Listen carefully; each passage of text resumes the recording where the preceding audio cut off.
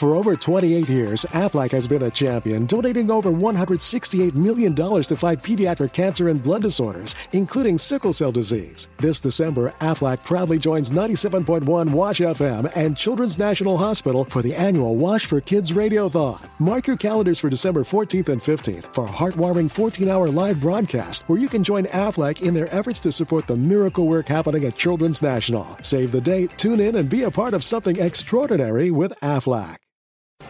I'm Christopher Sabat, the voice of Roanoke Zorro, and you're listening to The Geek Show on thegeekshow.co.uk. What up?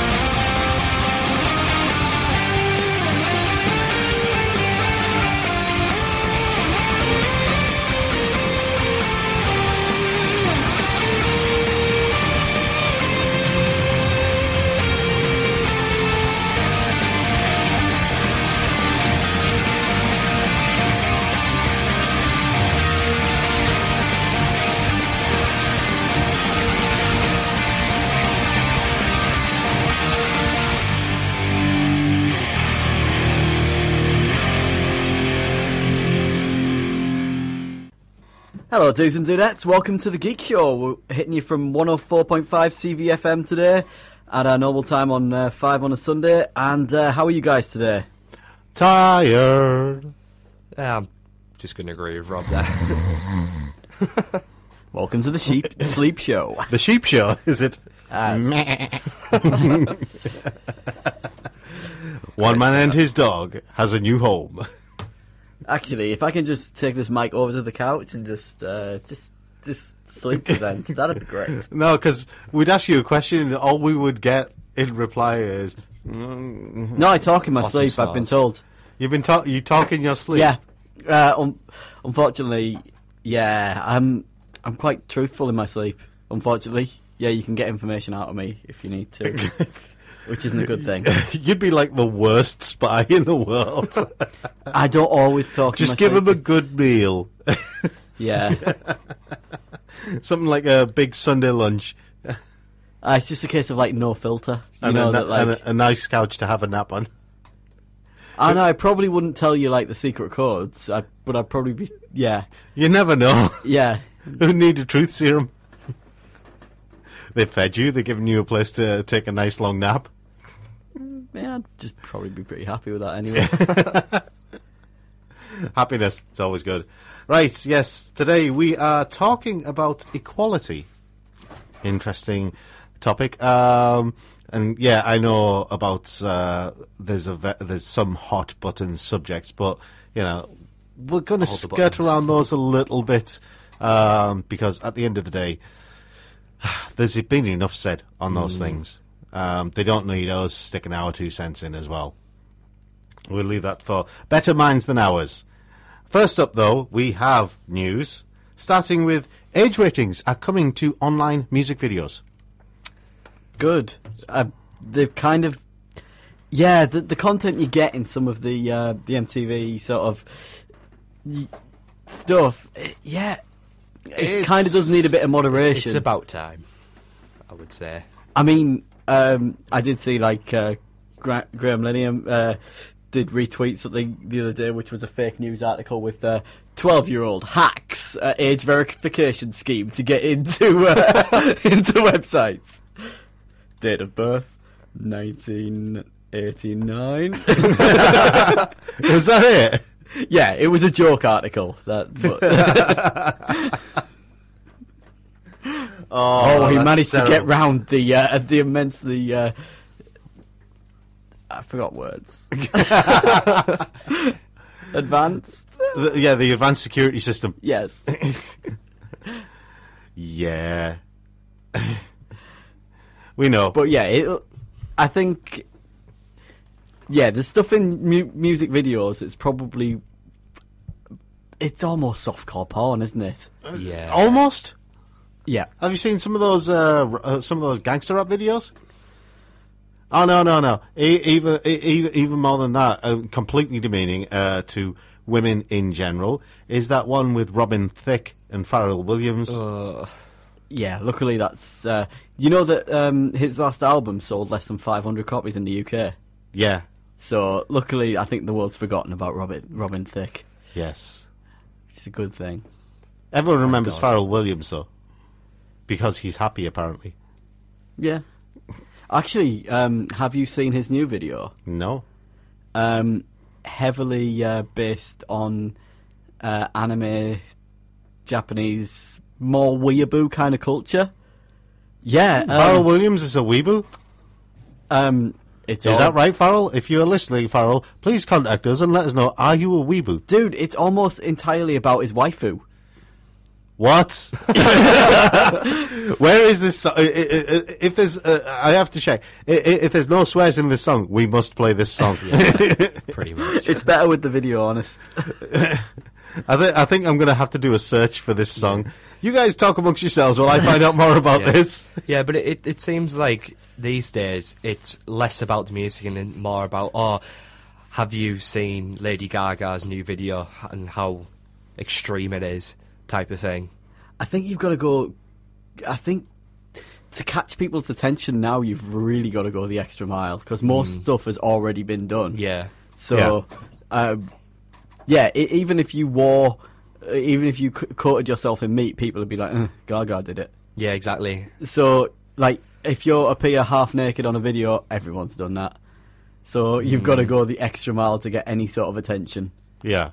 This isn't like the 80s where you could just be near a statue of Jesus and get all the attentions. Unfortunately, we can't play the Pharrell Williams song.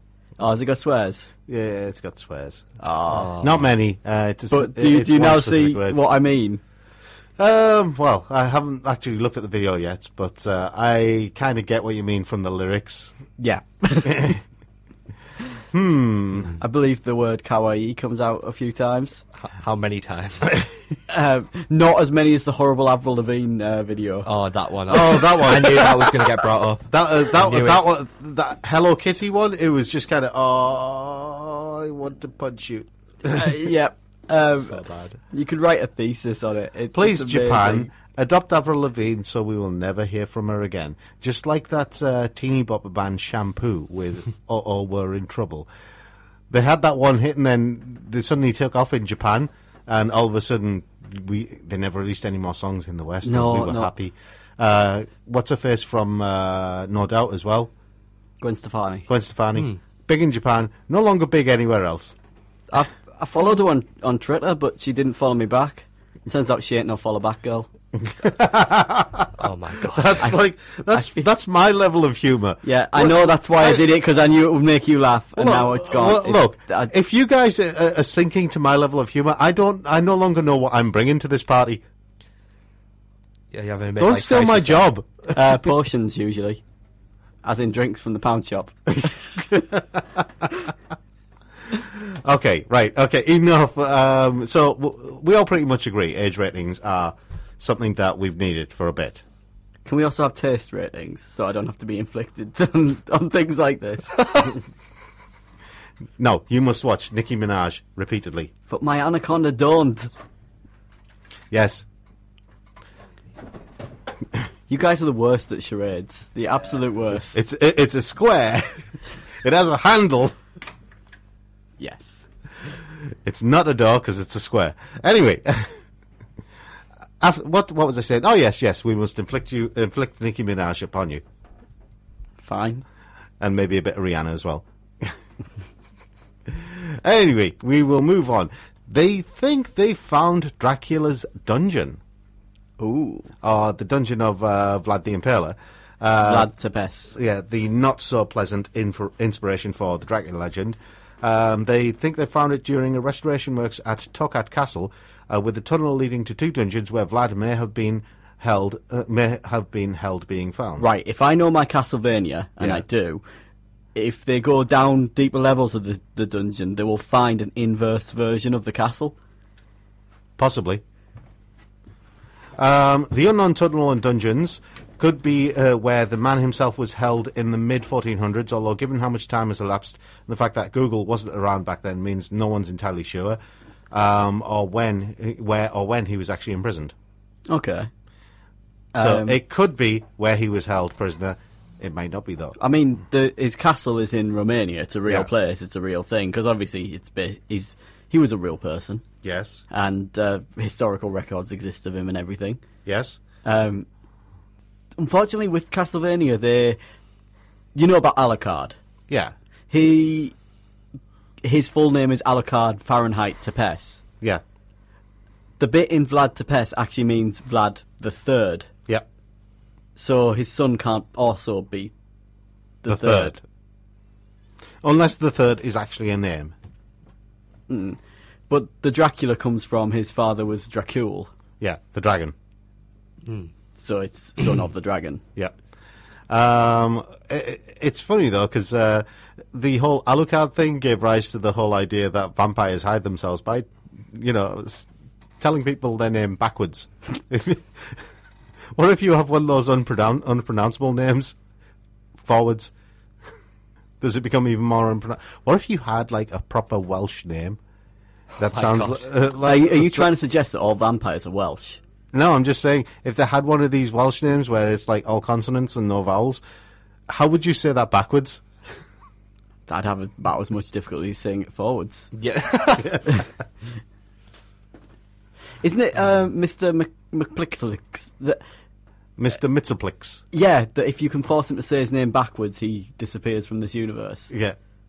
That's the only way to thwart him in the DC things is to Yeah, force he him to causes say- all sorts of problems for Superman, doesn't he? Yeah, but if he says his own name backwards, it sends him back to his own dimension. See, I always found it funny that they have, like, Captain Marvel and Superman. They're like, oh, yeah, Superman is definitely stronger. You're like, yeah, but Captain Marvel is magic and Superman's... That's his one of his weaknesses. Yeah, Superman's weakness is magic. So he could punch on Captain Marvel as much as he wants, but he obviously... Generally, it's perception magic that he's weak to.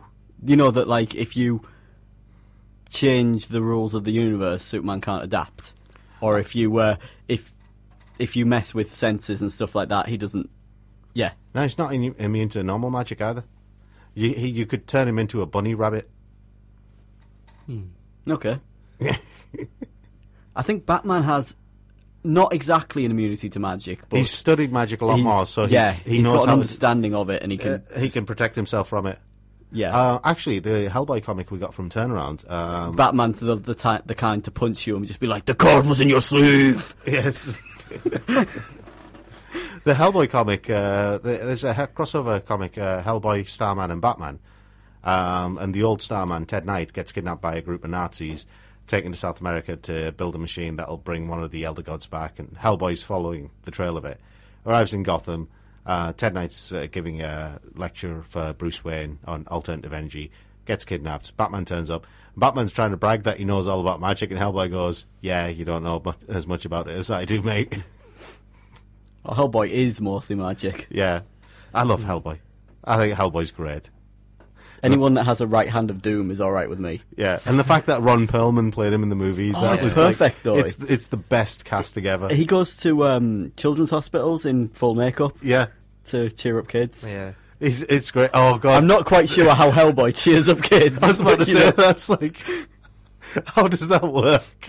With his right hand of doom. Let me cure you with my touch. You just gotta laugh. You gotta love Ron Perlman, though. Yeah. Yeah. I think... But it is like if Satan and like John Goodman had it would be something like Hellboy. Yes. I think he was the best thing in Pacific Rim, aside from the giant robots and kaiju fighting each other.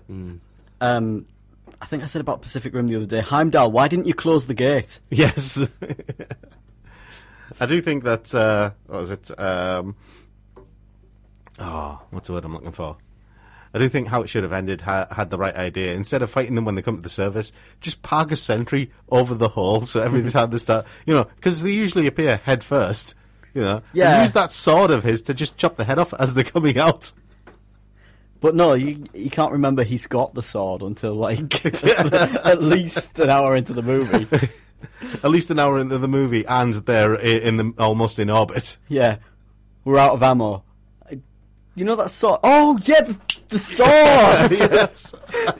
I wondered what that button did, and why it had a sword shape on it. Right, anyway, moving on to more kind of strange news. Facebook is reportedly working on its own healthcare service. Wait, what? Yeah. Facebook is apparently working on its own healthcare service. It already knows the most intricate details about your life because you gave them to Facebook. And now it wants to monitor your health as well. It's gone to Reuters news agency. Is this going to encourage people to talk about their man flu on my news feed? No, Facebook, like Google and Apple, has started working on its own take on digital healthcare. 3 people familiar with the matter claim that Zuckerberg and co. are developing online support communities, a series of subnetworks that would bring together Facebook users suffering from various health issues. Well, it depends what the issues are. If they are things that, if it's cancer support, stuff like that, okay, fair enough. But Yeah, if it's a support group for people suffering from man flu, which is an actual thing, by the way, all you women who believe it isn't. Or sheer boredom. Go outside. No, it's actually, to be honest, if it alleviates like stuff from GPs, if you could have just like a standardised thing that you could refer to, that these are the symptoms I've got, or something like that you could receive a bit of help from, something like that. I don't see an issue with it. It depends how. I don't see an issue with it. It's just, unfortunately, because Facebook is heavily paid for by advertisers. Yeah. Would that mean their recommendations will be based off paid product placements or something? possibly. This status was brought to you by Beecham's. Possibly. Directly flogging you whatever cures or things might alleviate your condition. Just Yeah. adverts for boots everywhere. Yeah. Yeah, possibly. Anyway, we'll In a way, so it's all marketing, isn't it? Identifying a need and then selling people things who have... Yeah, we'll have a look more into that as it develops. Moving on, another medical story for you guys. When you go and get an injection, some people are actually scared of injections, aren't they? Yeah. They're scared of needles going into them, scared of the sight of them, everything like that. Basically, they have developed, scientists at MIT and Massachusetts General Hospital have developed a capsule they say will get around that, because these capsules are effectively swallowable microneedles. Okay. That could be a new and painless way to deliver drugs with no more shots. I'm sorry, but the idea of swallowing needles... But not only do some people not like having injections, and some people have trouble swallowing tablets. Yeah, well, my mum can't swallow capsules. Yeah. So either way, it's Yeah. there's still some people that are going to struggle. For example, if you don't like having both of them, you're pretty much screwed. Well, yeah. I mean, microneedles in a capsule that you swallow, Dave. Is this like Goldschlager? What? Goldschlager has tiny little flecks of metal to cut your throat to get you drunk faster. I imagine swallowing tiny needles to be almost the same effect, only you don't get drunk. It's just a terrible idea. I read this article and immediately I thought, who broke their pinky promise? Isn't that the punishment for breaking a pinky promise? You swallow 1,000 needles. Yeah. I can't remember words today. It doesn't matter. Just ignore me. We know this, Dave. Yes, we know. Don't worry. We understand. So, yes, microneedles. Is it the way forward? Will it get around injections? Would you actually try it? Yeah, I would try it. Like to see what it was like. A capsule filled with small and tiny needles to inject the drug directly into... Question. Yeah? Would this turn into suppositories as well? Because if that's the case, that's just a no on all many levels. Eye drops. No. No. I think Rob's just killed that story. Yeah. Suppositories now have blades and will eat you from the inside. Hang on, what? Yeah, I think Rob's killed the story. Yeah. Rob doesn't have a mullet anymore either, so I can't tease him about that. Yes, it's gone. His terrible, terrible, terrible mullet. It's gone. Anyway, moving on. Flying cars. Who wants a flying car? Is this flying because it went over a cliff and is in a flaming ball? No, it's an actual flying car I want that from one. First Principles. Nah, no, not really. It's something that people have wanted for a while, though. Because if you drive, you know how crazy and ignorant other drivers are. Yes. So doing that in the air becomes about a million times scarier. Yeah, this is true.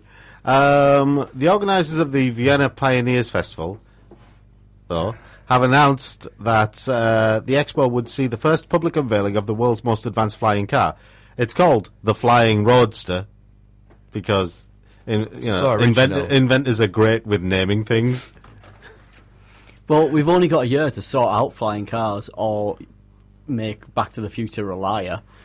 And I don't want to make... Well, to be honest, Escape from New York's already a liar, because that was like the futuristic land of 1997, and somehow New York had sort of fractured off and become a prison island. we've had too many films be a liar. Like, Films aren't real, man. 1995, I think, is when Skynet was meant to...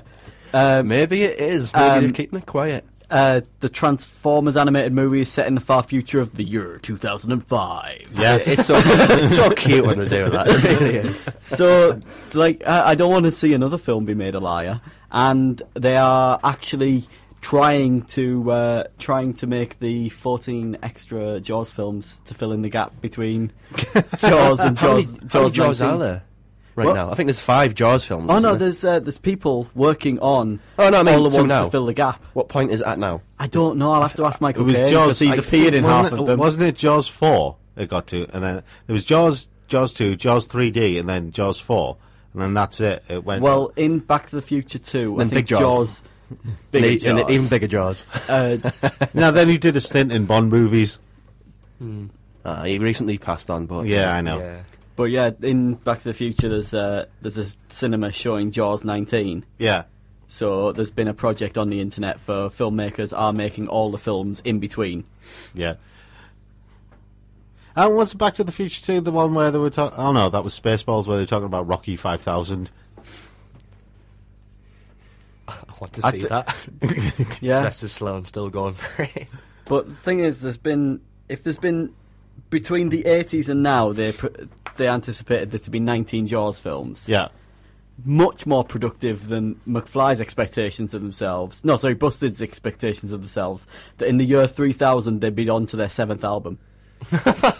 That's a really slow production effort there. Yeah. Really slow. No wonder they broke up. Everyone bought it though. It outsold Michael Jackson. If my lyrics are busted, knowledge is to be believed.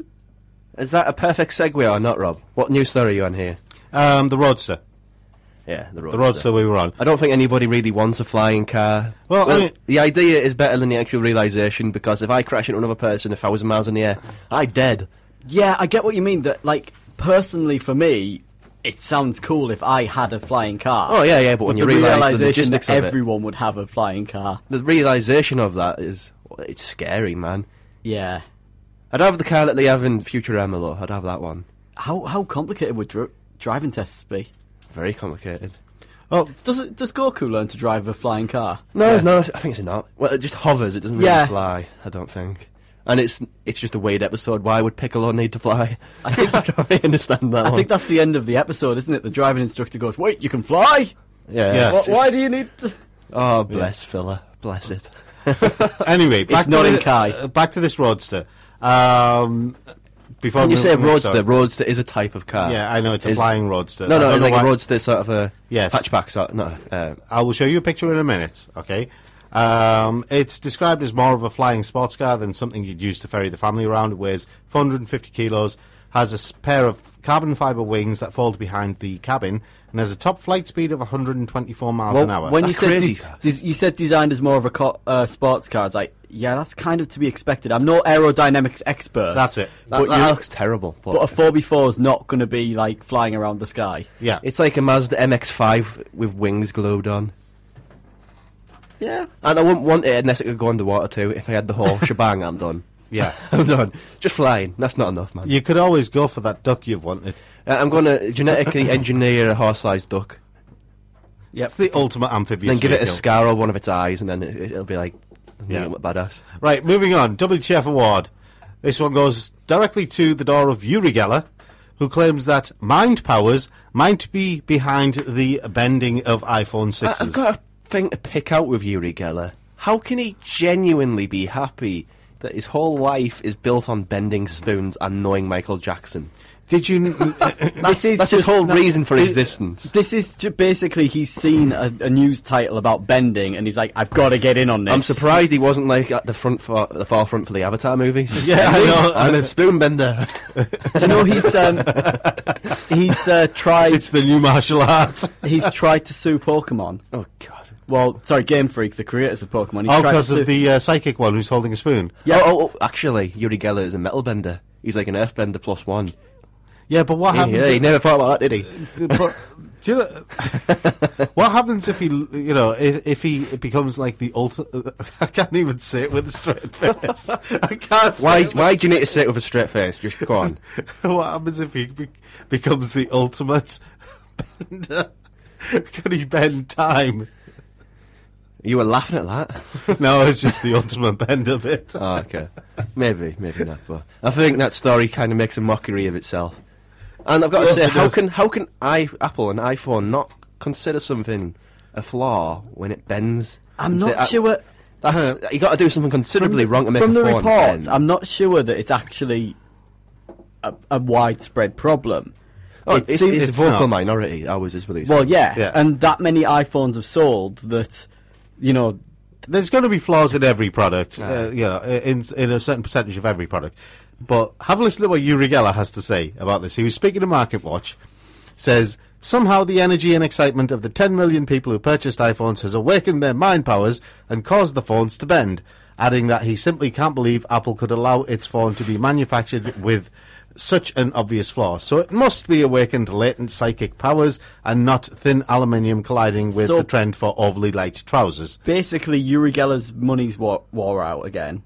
Yeah. Run out again. So basically he needs attention in the media and he wants a consultancy job at Apple with how to protect your phone from mind You have powers. no idea how you are psychic, mate. You are Uri Geller. You've got serious competition here because guess what the next bit says. Geller has added, I urge Apple to hire me to explain to the world that this is not the company's fault at all. I don't own an iPhone 6. I'm loyal to my BlackBerry and would never change. But if I did, I have no doubt I could bend it with my mind. You are psychic, Dave. I think that got me without he's loyal to his BlackBerry. He's like Boris Johnson. Maybe he knows +5. something we don't. He must be like Pokemon. He's like the next evolved stage of Boris Johnson because this is just weird. It's weird. Anyway, we'll be back with the main show in a few minutes. Hello, this is Brina Palencia, and you're listening to The Geek Show. Hello and welcome back to the Geek Show on 104.5 CVFM, and this week we are talking about equality. This is kind of inspired. We're going back through our back catalogue of shows, and we're revisiting some old stuff. And back in the day we did a show about feminism. There was some clear problems with that show, I'm not going to deny that. Yeah. And I think this show is a reaction to the things that were wrong with that older show. Yeah, mainly, yeah. Yeah. It's not so much just the feminism show. Well, it's equality in general. Yeah. has Everybody has a fair shot. has been something of an issue in general media. That's what for we're going to a leave long it at. time. That we're going to leave it at. It doesn't deserve any more. Yeah, sort of- that's all I'm saying. yeah. We're talking about the leads in films. Well, yeah, we could do that. Let me Um, just read the points. We're so prepared for today. Well, we're all ill in some shape or form. But yeah, the first point was it's Hollywood, I suppose. Hollywood has this problem with casting of its leads. I challenge you to think of a film which isn't some sort of issue film, which isn't sort of Django. That one called Django, an issue film, but 12 it Years a talks Slave. about slavery. Yeah. Films that don't talk about things about sort of separate issues. Yeah. Films outside of that sort of little pigeonhole, which cast anybody other than, the male white guy as the lead. But when you look over in the East, particularly Japan, which has a problem with sort of race, gender, Yeah. sort of equality there, all the films that cast women as the leads are, fantastic and progressive and forward-thinking. But over here, where we're supposed to be, all... Yeah. Everybody has a fair shot. The only person in the film who really gets a fair shot is the white man. I mean, let's take the... That was really badly worded, but I'm kind of, yeah. I get what you mean. I mean, if you look at the Communal Garden action movie, it's always a guy. I think action movies are actually more progressive, to be honest. No, they've been slowly making their way towards that. No. For a very long time, they've been a lot more progressive than mainstream films. In terms of race, yeah. In terms of gender? In terms of gender, no. Yeah.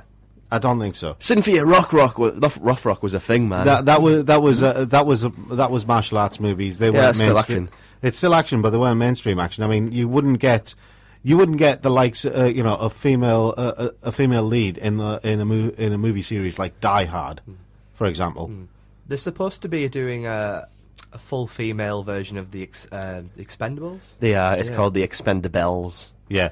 And Really? Really? You're going to call it that? That's your Yeah. effort? And certain actors have said, I'm not wanting anything to do with that because it's just dumb. Yeah, it is. It's really dumb. And then you've got the likes of, what was it? Kick-Ass? Not Kick-Ass. Sucker Punch. Oh, yeah. Which is supposed to have strong feminist overtones as they dance in burlesque outfits. Yeah. I actually saw a lot of the concept and production work for that because Udon, who do like a lot of comic book work, they were hired to do the concept stuff, and the pre-production stuff is really good. And there was actually a good story behind it before it became like What it is now. It's a lot like like Alien 3. Yeah, that's the greatest film never made. Yeah. Wooden Planet, I think, was the idea of that originally. Yeah. So basically, Sucker Punch, the concept work and the story and the script that they originally had looked like it could have been an incredible movie. Yeah. But producers hit it, and it got tailored down to mainstream tastes, and it kind of lost a lot of the. Kind of lost? Yeah. No, it did. There isn't a director's cut which basically has musical numbers, which just confuses me. Why it need musical numbers? Sure, Hollywood. Yeah, but I mean, I think that's kind of it's a small portion of all movies, obviously, but it does highlight just the disparity between men and women, because you could have. What was it? What's her face? I can't remember the movie. The martial arts champion. Was in that movie where she was playing a spy who was on the run from her organisation. She was... Gina Carano. Yeah. Haywire. That was a great action movie. Yeah, it didn't do any business at all. Yeah. Why? Because people don't really like the action films put together in a way which is sort of more thoughtful. Yeah. That was very weirdly edited, and it was scored with like a mad jazz soundtrack. Yeah. And it was a woman, and it didn't have an ending either. It was just very abrupt ending. Yeah. It doesn't really tick any of the boxes which people go through for an action film. They want escapism, they don't want to think. They leave the brain at the door. Okay. I hate that theory of thing. Was it's it just so, Gina Davis in The Long Kiss Goodnight? That was it started off kind of slow, but then it turned into a straight up action movie. But I think you're looking at a very man-woman sort of lines there. What's like an action lead or a lead? But you put it in the action box, I suppose. I'll put it in the action box because it's an easy what's box like to look at. what's like a male lead in an action film which isn't like a white guy? Like I'm gonna get you, sucker. It's like if you're going to do like a black, if you're going to do like a black character for a lot of films, it's going to be an exaggerated black character. It's not going to allow that person to be. I don't know. Denzel Washington. I think he's the only person who gets it with it. Really, he's probably the best for that. I think it's like what was it? Wesley Snipes did a fair few where he was Snipes fired as well. Yeah. Wesley Snipes is special, man. He's had one good role in all of his. He was Blade. in the first two. Hey, he and was then- Demolition Man. Oh, well, Demolition Man. Oh God, yes, he was That's a brilliant. cool film, yeah. Yeah, well, that one's action to the point of over the top, and it knows it. It's absolutely. I don't understand why realistic. people don't like that movie because I think it's. It's what an action film should be. Yeah, Don't take yourself too seriously. It's just two idiots blowing everything up. exactly. That's it. Is it cold in here or just me? It's like Commando. It's of Yeah. that sort of ilk. Yeah, But otherwise, black characters. There's other ethnicities out there. yeah. Why don't they get the chance to lead these films? I mean, Because all I can really think of otherwise is Mark Dacascos. Dacascos. He's like a Native American guy, but he's the only one of that ethnicity who has actually any like a mainstream career or anywhere approaching a mainstream career. Yeah, I mean, well, Jackie Chan's been a couple of. Well, he's like a novelty that they wheel out. Yeah, It's not really taken seriously. yeah. I mean, Jet Li. What was he was a babysitter in one Yeah. film, and he hid his spine roots by wearing glasses. the spy next door. That is Yeah. how advanced his career has been. In No, the America. tuxedo with the great Eskimo I actor. Is that the one with what's he called? Lee Evans. I can't remember. Might have been. Yeah. He's been in a lot of rubbish though. Yeah. Yeah, he has. I think the point there is they just wheel them out of as novelty side acts.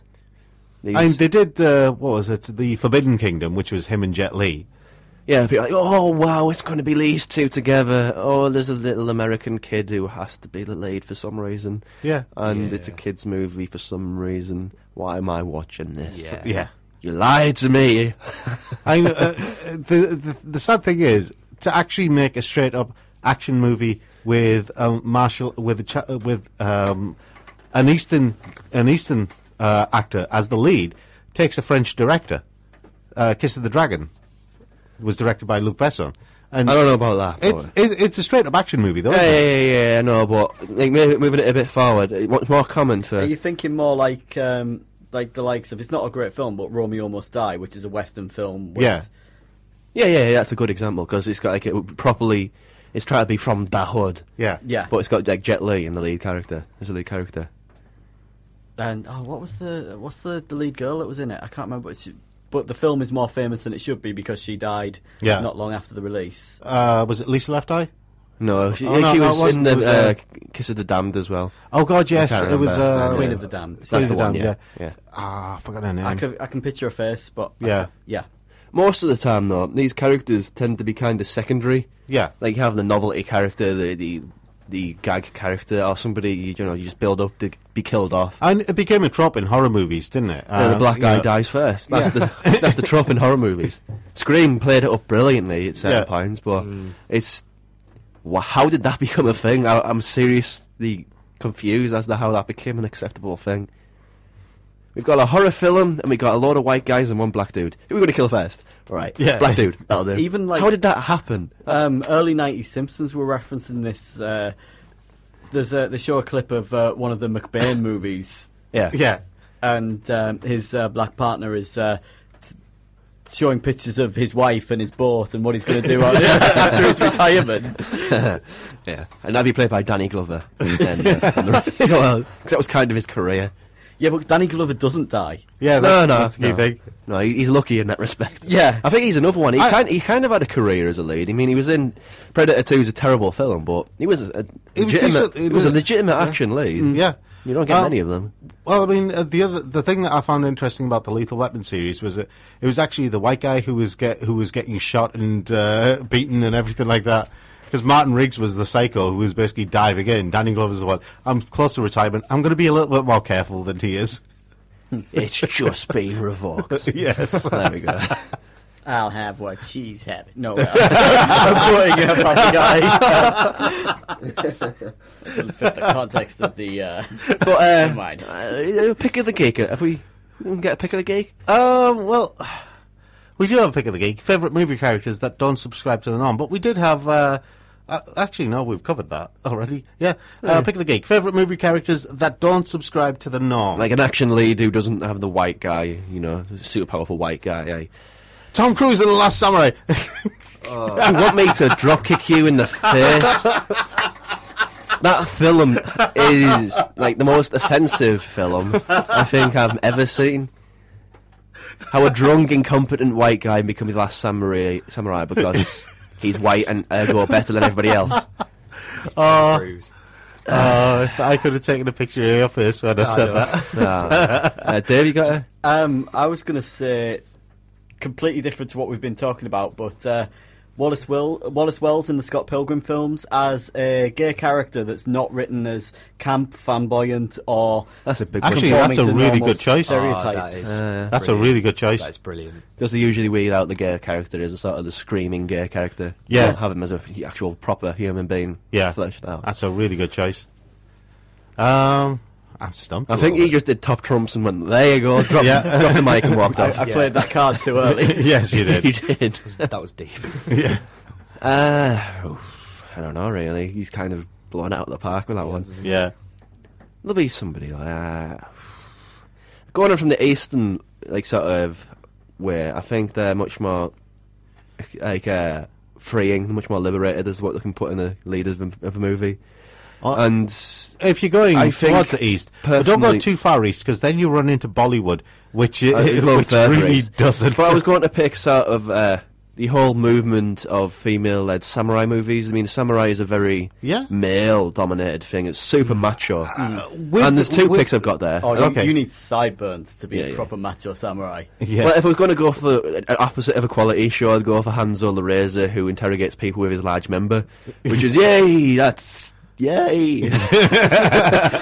But being realistic, there's a film called Gohato or Taboo, which talks about sort of homosexuality in the samurai barracks because they're all in such close proximity of each other. Yeah. Well, actually, historically, it's quite well documented that a lot of famous samurai have been, it's been recorded historically that they have been gay or bi or other things. It's more in recent, as in like the last 100 years with the rise of Christianity in Japan, that it's become less acceptable. Yeah. And currently, it's actually most known gay people in Japan are grouped in with sexual deviants. Yep. So it's quite a bad atmosphere over there at the minute, but yeah, it's less progressive than the West right now for that sort of thing. It's an interesting film for that exact reason. Yeah. And the other one is, I suppose, Lady Snowblood, because it's a very macho sort of lead in that film, and Meiko Keiji does it beautifully, that sort of powerful female character who's not abandoned the female side. She's not like a woman trying to be a man in a man's world. She's, keeping femininity intact and kicking everybody's backside 7 ways to Tuesday while at it. I think one of the problems with the whole female samurai thing from the East, though, is that it's mixed. It gets into the Pink Aiga movies, which is basically one step off porn. Yeah, that's what I was about to say. And there's a lot of those. The actual Quentin quality Tarantino stuff. likes that stuff. Yeah, which explains a lot.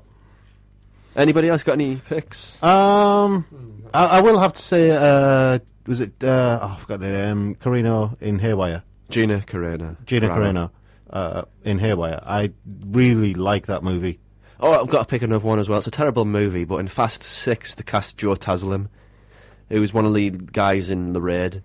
And they didn't cast him as sort of, he's an Asian guy, he does Asian stuff. It was just a character in a group of people. And Joe Taslim is brilliant. He's one of the most underrated things about that film. Terrible film, though, Fast 6. I think that's the one with the longest runway in the history of runways, which must run across half of Europe. Can I pick someone from a TV show rather than a movie? Sure. Have any of you guys watched NCIS Los Angeles? No. Right. After the first couple that were crossing over with the main series, they went on to the main series with LL Cool J and Chris what's his face. Wait, is NCIS the Navy one? Yeah. Gibbs and stuff. Yeah. Oh, and the Goth Girl. Yeah, and the Goth Girl. The spin-off series, NCIS Los Angeles, is the leader of their unit is basically she's basically the human. She looks exactly like Edna Mole from The Incredibles. Well, it was basically modelled on her. Yeah, but the thing is, her character, she basically trumps everybody in the unit because she's been in the Secret Service, a spy, whatever. She's hard as nails, and she's basically assassin, hard as nails, super spy, the whole lot. And she drops hints every now and then as to her exploits over the years before she took over the unit and effectively retired. She got connections with, like, all the major powers, with all the movers and shakers, really dark history, and she throws them about a lot. You know, they're all scared of practicing with her. You got, like, LL Cool J, a big beefcake guy, says, nope, not going to practice with her. Last time I did, she almost killed me. Okay. I like her character. Anybody else got any picks? Actually, going off what you've just said, I sort of quite like Agent May in the Agents of S.H.I.E.L.D. Fair enough, she's like stereotypical Asian, like hardy trained martial artist, but she has a lot of those traits of what you were just going off there, Rob. Yeah. I think she's quite a strong character, and she doesn't really show much emotion as much. Yeah. But, you know, like you say, she has like a dark past and stuff like that, and sort of explains why, but yeah, I would say that. Is he the one that got revived in a horrible way, a bit like Agent Coulson did? Sorry, I haven't been following Agents of S.H.I.E.L.D. No, Definitely. I'm thinking of someone else. You're thinking like the main character, which was Sky. Right. Yeah. Yeah. Okay, right. Shall we take a break there?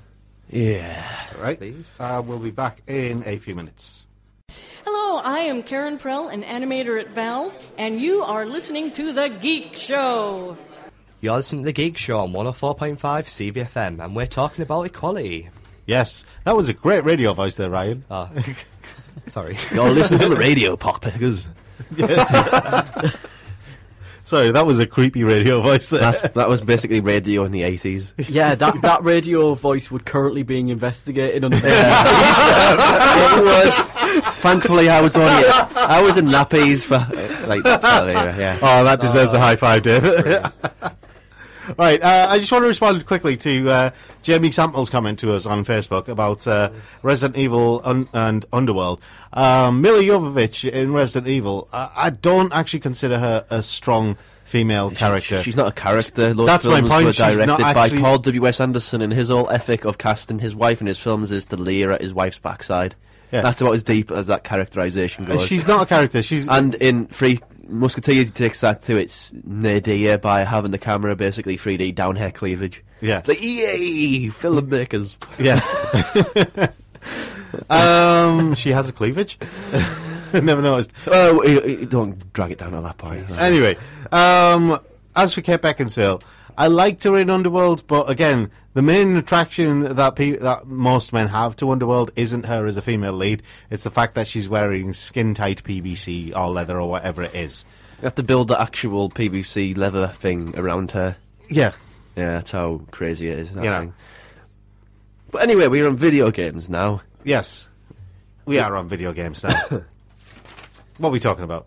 Oh yeah, the rise of women in video games development. It's one of those things that's been happening a lot over the last... it's... You know, video games development has been predominantly a male environment. Video games in general. Well, video games in general, but development especially. You know, development and production especially. Historically, it's been a male-dominated environment. You have had the odd woman from time to time being, you know, graduating, becoming involved in video games development, but... That's all right. But I think it's a positive thing in the general because you can have the same perspective from a certain the same male perspective on the same stories. Yeah, it's kind of being played out. There's not much, no new places you can go. But to have like the female perspective on the same stories, it introduces like a new quality to the storytelling. Well, there's that, but there's also the aspect of, you know, if you take what's her name? This is a bit of an elephant in the room topic, so I want to kind of skip over. Yeah, we will do. If you take, I've forgotten her name. We interviewed her at Animex. Rihanna Pratchett. If you take Rihanna Pratchett, for example, as just as an example, she wrote the stories for Mirror's Edge, Tomb Raider, and there was another one, wasn't there? I forgot what the other one was. I don't know. But she wrote the story for Mirror's Edge and Tomb Raider, and both those games have female lead characters. Yeah. Right. And what I find interesting is that historically, you know, when you have a female lead character, it's generally been written by a guy, so it gives it a different. It gives it a different feel when it's actually written by Yeah, it's basically what I was saying. Having different takes on the same stories is a positive move for the industry. Yeah. And it's a legitimate step into it being taken more seriously as an industry rather than, a boys' own club where that's about as deep as the female characterisation goes. It's a good move. But I don't want to dwell on it because it has caused a lot of controversy, and that controversy is something that we want to stay away from. I think that's from the commentating perspective. I know, but we want to stay away from it, so we'll move on. Yeah, we're not going to get involved in the whole Gamergate thing. Better minds than ours can tackle that. Anyway, moving on. Video game roles, specifically, characters within video games. There's a lot of pale skins out there. There's a lot of male pale skins. There's a lot of white guys out there. Yeah, there is. And also, I think female roles are pretty mixed when they're written by other people, because I honestly think there's two or three different ways you can do it. There's the damsel in distress, which I think is the most offensive. Yeah. Because Princess Peach is probably one of the worst characters in video game history. Because she only exists for Mario to save her. The irony is that Zelda used to be like that, but then they introduced the character of Sheik, Zelda's alter ego, which proved that Zelda could actually take care of herself. She didn't actually need Link to go around doing stuff for her. And I liked that that initiative from Nintendo. But they haven't really shown that with Princess Peach.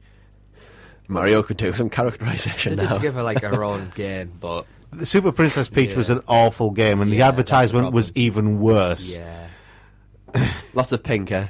It was lots of little girls going, doing their screwed up face wishes, and they're all wearing princess dresses and running through a kid's assault course. It's a demographic, kinda. Yeah. It's oh god, it's the age-old saying, if you believe in your friends and you wish hard enough, and you're patient, you'll always be beaten by somebody who got off their backside and worked to actually achieve their goals. Taking it from a different perspective, a lot of games, your favourite games, if you're listening to this, or imagine people in this room, the lead character in your favourite games is going to be a white guy. There's like a 90% chance of that. Inevitably. I mean, Uncharted, I love that series, but he's just a white guy killing a load of, pale, different coloured followers. That's what he does. Pretty much. I mean, Resident Evil 3 was killing Russians. Uncharted 3 was killing Russians, but it was, people who Uncharted 1, I believe they were Spaniards. Yeah, he's kind of a racist series. Yeah. He shows no remorse as well. No. Yeah. They kind of hinted that in number 2. It says, haven't you killed just as many people as we have? No, I'm a good guy. See, the next Uncharted, I think they might go into that. I think they've got to basically kill him off, because it's heading that way. Do you know the irony is that GTA, right? Mm-hmm. GTA is one of the most... it's slowly evolved into being very... kind of non-prejudicial towards race. I mean, it's still very prejudicial towards gender, but it's very non-prejudicial towards race. It's set in the world of gangsters, and that's kind of a world that you can't really... Yeah. And, coming off the back of that, you've got a game, Saints Row. Yeah. Which is... it's actually got some powerful... Ironically, considering the tone of that series, which is kind of like, secondary school playing ground. Yeah. So, I did that. That's the sort of tone it gets. It actually has some really nicely drawn female leads in there. Even think, the Saints Row gang. Yeah.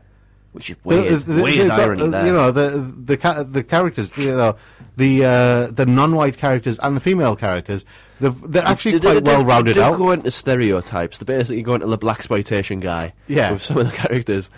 But it's on purpose. It's got a strong mix there. Yeah, they've got a strong mix. It's a weird thing about that series. It's got the strongest, scariest character in the whole thing is called Gat. Yeah. He's an Asian guy. Doesn't do martial arts. He just basically nuts things. Yeah. It's just... I think it's going against the stereotypes in certain things. His full name's... isn't his full name Johnny Gat? Yeah. He's getting his own spin-off game. Gat Goes to Hell. Yeah. That doesn't surprise me at all. But the thing is, I love Johnny Gat. I think he's a brilliant character. Everyone loves Johnny Gat. But other than that, really, I mean, the ethnic or the other characters, It's basically the person who takes you from place A to place B, Yeah. or you buy something from... The merchant and the tour guide. Yeah. That's kind of horrible. And there's... I don't know, I think Far Cry is quite...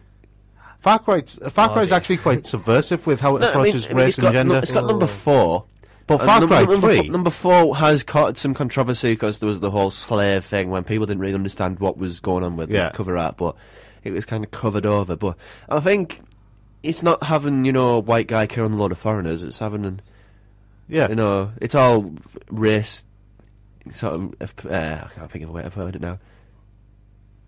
I would say Far Cry 3 is definitely like white male power fantasy. Yeah. But the thing white is, guy killing a lot of foreigners. Yeah, Number it 2 is so bad because I believe but you the thing can is, choose your character. the end of Far Cry 3, though, it kind of stomps on that whole white male power fantasy. Oh yeah, quite abruptly. Does it? Yeah.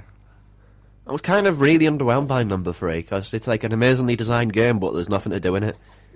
It's not so much that, but I think the first half of that game's absolutely spot on when Vass is involved. Yeah. Oh yeah. And He's then like a really good. second half's just like Second half is just kind of it's the white male power fantasy all the way up until the very end, and then you're like, what's going on?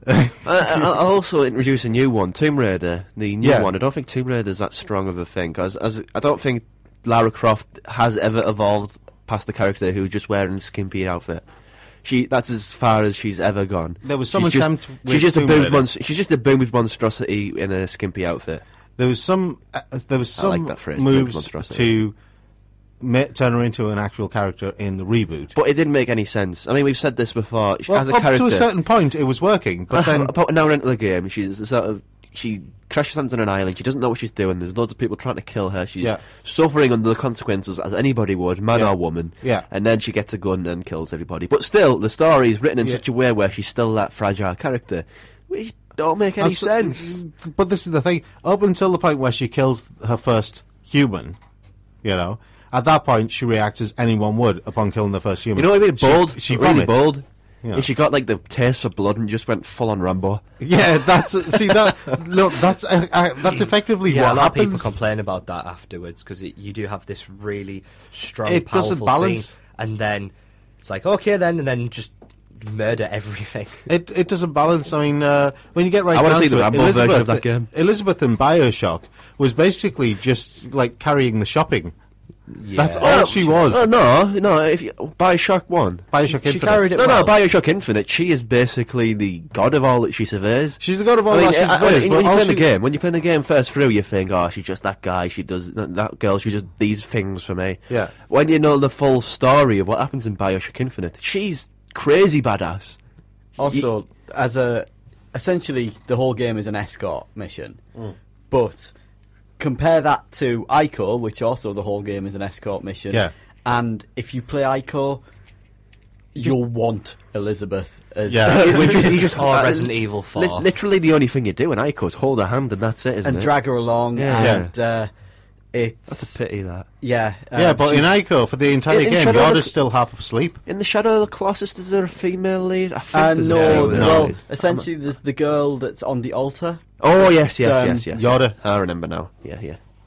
Well, a lot of the details of it are informed by other sources. There's not Yeah. much in the game, but True.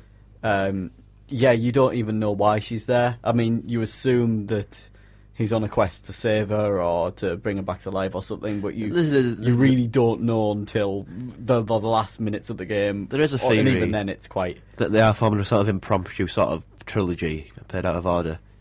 possibly the Last Well, Guardian. We don't know. Sort of fill the gaps if that ever becomes a thing. Maybe Because it Still is waiting. obviously Ico's the game that was released first, but Shadow of the Colossus is before it as a game. It's a weird sort of narrative they've got going on there. But I think we can go pick of the geek now, can we not? Yes, pick of the geek. Your favourite game characters that don't subscribe to the norm. So a sort of damsel in distress, man acting as a woman, or a white male lead. I think Jade from Beyond Good and Evil. Isn't that basically like if you were going to do the Geek Show drinking game, every time something like this is mentioned, you take a drink?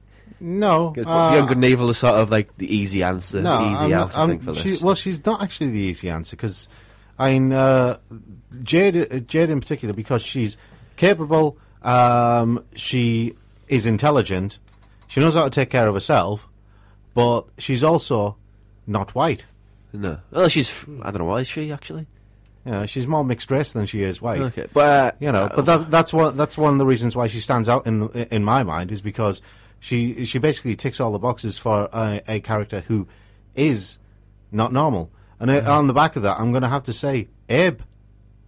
Well, he's an alien, isn't he? He's an alien. Yeah, no, what? He's not human. No. That's the thing. All the aliens kind of humanized. He's not really. I mean, if I was going to go for a not normal answer, I'd say Garrus. Well, no, that's kind of a common answer. That's what I'm saying. Everybody wants to sleep with him. It's Garrus. That thigh gap, man. That thigh gap. Yeah, Garrus. He's is doing the calibrations, easy man. He's doing calibrations and doing stuff. Garrus is the easy answer, and then I've forgotten his name. You know, the scientist who sings Gilbert and Sullivan. Oh, I love him. It's coming. Modern. Yeah, Yeah. he's a fantastic character. I love him.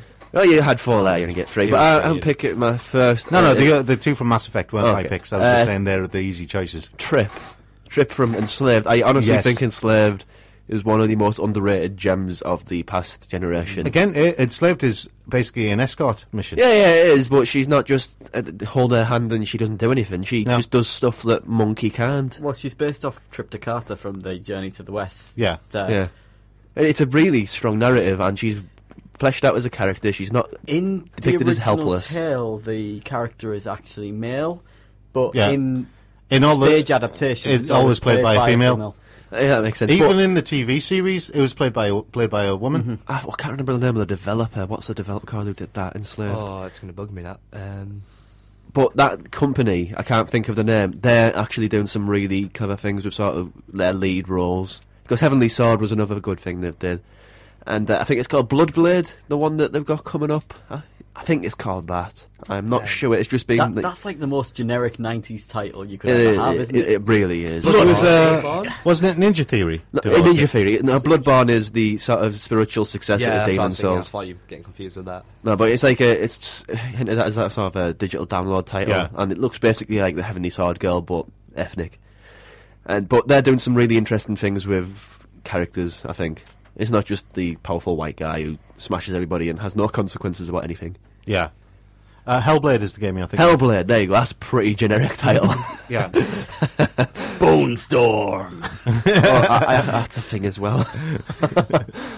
Any others I can think of? I like Faith from Mirror's Edge, personally. I think that's a good one. Yeah. In terms of visuals and character. It's a shame the new Mirror's Edge, the first Mirror's Edge leaves off on a point where where a continuation would be great. It could go anywhere. But the new one is essentially a reboot. Yeah. Which is almost a shame when they've... Is it needed? I thought that. I was like, why did they need to reboot it? They could do anything with that. To fix the controls. No, but... That was always my one main gripe with Mirror's Edge was, which button does what again? Okay. I'm going to have to say, because I mentioned this downstairs when Dave was talking about the game, I'm going to have to say Bayonetta. Oh, come on. Hang on, just hear me out. Basically a boobs monstrosity just with a hear me out a second. That's what it is, man. No, just hear me out. In terms of female lead characters, Bayonetta is actually among the best because she's not a female character playing a male role. She's basically a strong woman who is actually completely happy about who she is. I'm taking it you haven't played the second one, so that might change in the second one. That might change in the second one, but going on the basis of the first one, that's basically who Bayonetta is. I don't know, would you guys agree? She's basically just a strong woman rather than... Pretty much, yeah. Rather than the strong female character who's playing the role of a man. I suppose. Mark of a Cree for me. Yeah. It's another underrated PlayStation 2 title, and I cannot remember the name of the lead guy, but he's a Native American guy. And just on that, how many Native American leads in games are there? What, 1, 2 maybe? Yeah. It's such an untapped area for traditional American history. Yeah. There's a fair few Native American characters generally used in things like fighting games. Yeah. Things like T-Hawk, he's quite... It's very heavy stereotypes. Yeah. Same with Nightwolf in Mortal Kombat. Yeah. It's It's almost to the Halloween costume level of stereotype. Village people, you mean? Yeah. Well, either or, really. One more female lead that I really like is Aya Bria from Parasite Eve. Kind of been forgotten, that one. Yeah. Well, I think she's another really strong woman rather than just female character playing a male role. Yeah, okay. No, the Parasite Eve games were pretty good. It's, I would say it's a shame they've not been revisited, but I think they stand as they are. So they did the third birthday, yeah, which wasn't that great, but it's still worth playing. Anyway, are we done with that? I think we need to take a break. We'll be back in a few minutes. All right, this is Zeb Brannigan. You're listening to The Geek Show. Hello and welcome back to 104.5 CVFM. You're with The Geek Show, and today we're talking about equality, but before we carry on with that, we've got some reviews. Yeah, I'll have to drop a few, because it would be you talking for too long, and that'd be boring. Well, let's just change the order a little bit. I was going to do Infamous First Light today, but actually no. I'm going to do Infamous First Light today. I'll do Natural Doctrine next week.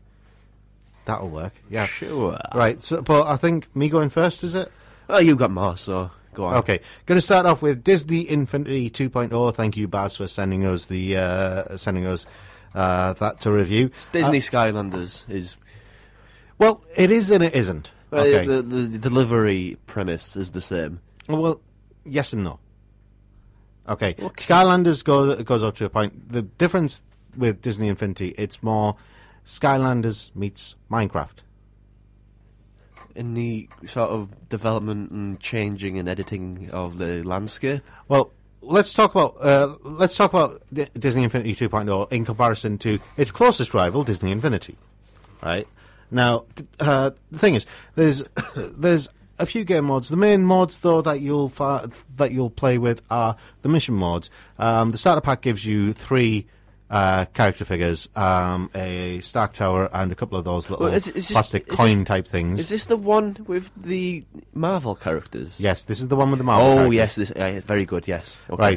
Right. Your 3 starting characters are Iron Man, Black Widow, and Thor. And I've got to say, Rob's made the comment as well, these make great little collectibles as well. Even if they weren't, attached to a game, I've seen, official models by official companies, less good quality don't than look this. anywhere near as good. They're really good, and the fact that you can use them in the game is a bonus, but there is a big problem, and that's with the campaign mode, the mission mode, right? You are basically in a city, and it's completely devoid of any kind of warmth or in actual atmosphere. There's virtually no one around. You could, so it's like a car advert. It's the thing is, it's all pale greys and whites and beige and stuff like that. But surely the colour of the characters sort of counterbalances that. It does and it doesn't. The colour of the characters does counterbalance it. The colour of the enemies, the powers, the effects, that sort of thing. But I mean, the city itself, it lacks any vibrancy. I disagree. I've not played it, but it's just having lots of colour on the background of lots of colour. Let me continue to explain. Too much. Let me continue to explain. When I say devoid of life, I mean devoid of life. There's hardly any people around. Well, superheroes are knacking each other. Trying to go there. Let me put it this way. On the campaign mode, the closest thing I can link it to would be Lego Marvel Superheroes. And in the Lego Marvel Superheroes, the city was, Manhattan was huge. It's where most of the action takes place in, Marvel. There wasn't a lot of life in that either. There's a lot more life in it. You could run into people, Okay. and there was some life, yeah. There was people all over the place. Okay. Yeah, people driving cars. There was traffic all over the place. There was people all over the place doing their own thing, and that was the thing. It added that atmosphere. It felt like a living, breathing Lego city filled with Lego people. But in this case, it doesn't feel like a living, breathing city. It just feels like a glorified arena in which you do battle. Your characters take on the evil guys, and the missions are actually kind of repetitive. They get boring really quickly because the difficulty, they're not really that difficult. It's who it's aimed at, I think, is a big player in there, in that difficulty curve. It is, but you know for a fact that most of the people who are going to play this are adults, not kids. No. It is good mix. I think it's a sandbox video game for the most part, but it's just kind of there's some things that just feel redundant in the campaign mode.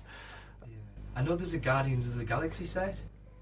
Yeah, and I think I've seen some of the gameplay from that and looked a lot more interesting. Yeah, as to say, because you're basically in space on the spaceships, and it just looked a bit more interesting. That looks more interesting, but I mean, with the starter set, it's kind of. I think you just said it. Why there? It's a starter set. Yeah. It's not the definitive. No, I know. It's a bit like the Sims 1 in that respect. It's just the starting point. Yeah. Thing is, where the game comes to life, and it's where it really truly shines, where you see just how much is different from Disney Infinity, and where you really can just literally sit back and enjoy yourself. I like games where I make stuff, where I build stuff. I've made no secret of that. I like the Atelier games because they let me craft items, from ingredients. I like any game where I can make stuff.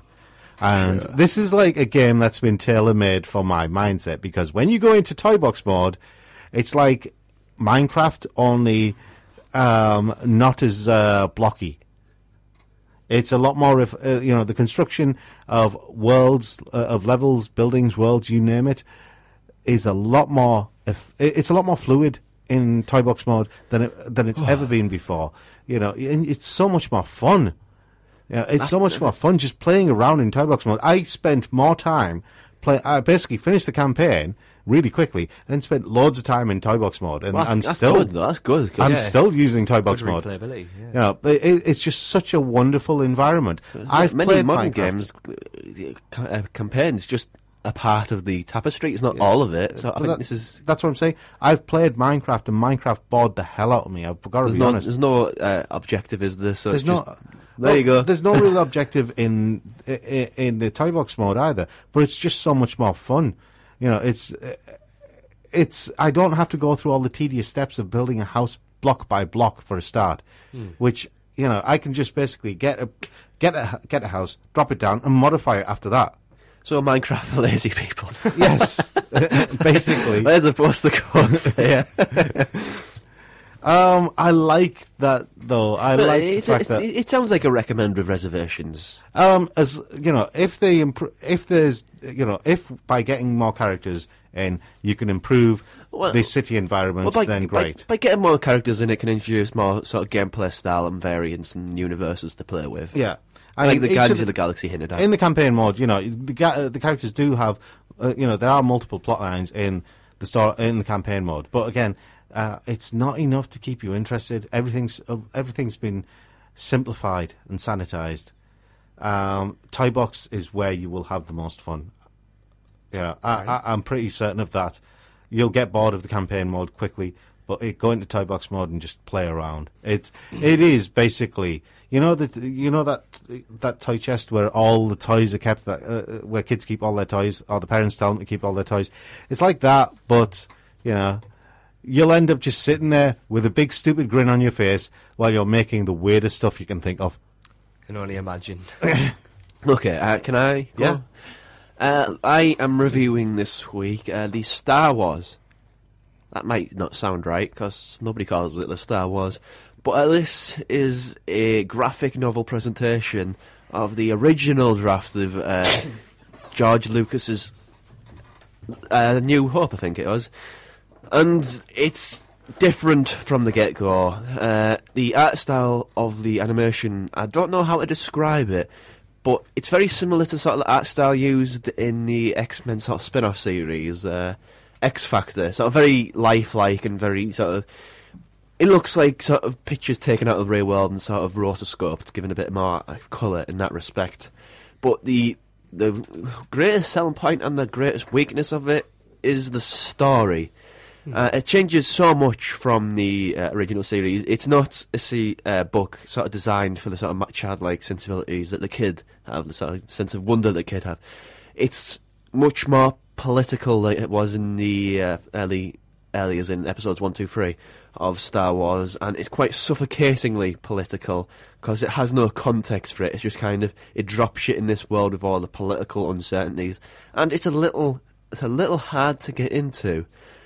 So quite hardcore sci-fi. Well, I wouldn't say hardcore sci-fi. I mean, it's just a little bit hard to sort of introduce yourself into because it's so different to what Star Wars used to be. I was going to say, it's just so different. You're just not used to it. Just going through some of the sort of key differences. Han Solo isn't the sort of lovable Rey, like rogue he was in the movies. He's a green beast thing, but in that, it's a much more interesting character. It's not like a star-making role. It's a character in a universe which works regardless of, sort of character intentions. Yeah. Would you say he's more of a rogue smuggler? Yeah. I mean, the world actually makes more sense now. There's characters who have plot arcs who aren't sort of bogged down in contrivance and they meet people for weird reasons. Darth Vader isn't the big bad. He's part of the big bad, but he's not the sole big bad. The character design is so much more original and interesting, and it's just such a different series. Political, awkward to read at times because of that political ending, but I think the problem with it principally is it doesn't really... It's like the unwieldy language of the politics. It doesn't really feel like they have sufficiently edited it beyond that first draft. Would you say it's quite rushed? It's quite rough, I think, would be. Right. Rushed and rough. But everything else about it, the design, the conception, the sort of imagination, the difference. I mean, C-3PO and R2-D2, nothing alike. No. What I meant by it's a bit rushed as in the pacing of the story. Oh, yeah. There's no stop. Do you think there should have been multiple of these? To get the story across, and then you probably would have got. They should have used that as a jumping off point, and sort of expanded upon it rather than definitely. Just repeating it. Just flicking through it now, it just seems like they don't go into depth as much. Yeah. No. It is very different from. It's difficult. It's a difficult read. I think it could have been better as 3 books. Yeah. What I would say, it's hardcore only sort of thing. If you love Star Wars, yes, go for it. But if you're not, it's going to be a little bit difficult to get on with. Even though it's got some interesting differences, it's just difficult to read and get on with. I think that's the problem there. And that's the Star Wars. I think it's out in Dark Horse, is it? Yes, it is. Yeah. It's out in Dark Horse, and that's available from all good bookshops. Yes. What was I going to say? Right. Yeah, it's me next, isn't it? I've forgotten what am I Anno doing? Surge or Infamous? Anno Surge, I'll do first. That was our competition prize. Yes, it was our competition prize. Congratulations to the winners as well. Yes, congratulations. They have their codes now, so they'll be happily playing the game. Right, Anno Surge is the sequel to the PS Vita game Ciel Surge, which I don't think actually got a release in this country. Wouldn't surprise me. And one of the lead characters from Anno Surge is actually the main character from Ciel Surge. I can't remember what her name is, though. There's Earthers and Delta. Forgetting. Let's just leave it at that. Don't need to have the specific name. Yeah. Anyway, basically, Anno Surge is Ode to an Unborn Star is the tagline. It's the prequel to the Art and Elico series, which is effectively a multimedia series. It had 2 games on the PS2. One game, Quagga, on the PS3, an anime OVA, and I think it was a couple of manga series as well. The whole thing is based around music. Music plays a very big part in Anno Surge. The sound design is glorious. It's sort of very reminiscent of the choral flourishes of the Akira soundtrack. Yes. And I just lapped that up. I adored that aspect of it. What was it? I've got no problem with the audio production in this game because it is, as you said, glorious. It's glorious, yeah. You know, the effects are really good as well. We'd expect it to be when it pushes its music in such a big way. I mean, one of the characters are generally quite interesting, and it has an interesting take on the whole development system because you don't play as one character, you play as 2. you play it as two pairs, effectively. It's odd. Yeah, I've never experienced anything like it. There's Delta and Casti. Delta Lanthanois and. The gameplay is odd Casti because Reynard, you have one character at the front who does the grunt. There's like triangle, square next, which have like corresponding actions. Yeah. And the woman at the back who sort of has the She's the singing spotter. power. Yeah. Basically, they go through this kind of I've forgotten the name of it. It's when they join in combat and they activate the songstress powers. And the weird thing is, it's a bit like Artonelico. It sounds silly, but it's a bit like Artonelico in the fact that you can activate those songstress powers. The difference is, during that time, you can actually manipulate your female partner. But sometimes that can have an adverse effect on what you're doing, because sometimes, because you basically go into this dive, activate songstress powers, and you can basically tweak her personality, so to speak, which is a little bit kind of creepy. It's troublesome. It's troublesome. And it can also, if you choose one that costs dive points, it can sometimes kick you out. It could be a red herring that kicks you out of the dive, and then basically the attack fails. Well, that dive thing, it's on a lot of characters. It's sort of an ability to go into somebody's psyche and alter them. It's a bit like Remember Me in that respect. It's Inception, but more wibbly. Anyway, the two main pairs, Delta Lanthanois and Casti Reynard, or Renoir, however you want to pronounce it, they're the first pair. And then Ion, whose full name is Ion Asal Kike. They just leave it as Ion. Presiel. She's the main character from Ciel No Surge. It's just Ion. Ion is the main character from Ciel No Surge, and Earthes, who's basically her companion, who's a humanoid robot. And you're on a quest to save the world from the Shal. But I like the fact that they've got two different viewpoints. Delta and Casti want to win the war against the Shal, but Ion and Earthes believe that coexistence is possible. It's an interesting dynamic which isn't really pushed in many games. It isn't pushed in many games. You have every story has two sides. Yeah, exactly. And I like the fact that they've been ambitious enough to try and explore the two of the different sides of what is effectively a war between aliens and humans. Well, other things. Aliens and humans. Aliens is a general term that can refer to anything that isn't human. The battle mechanics can be a little bit complicated. The story is sometimes a bit overly convoluted. Fan servicey. I haven't got to that bit. Don't worry. That's a big part of the story because there is a sort of unifying process. Yes, which is nothing. It's just fan service. Yes, there is that.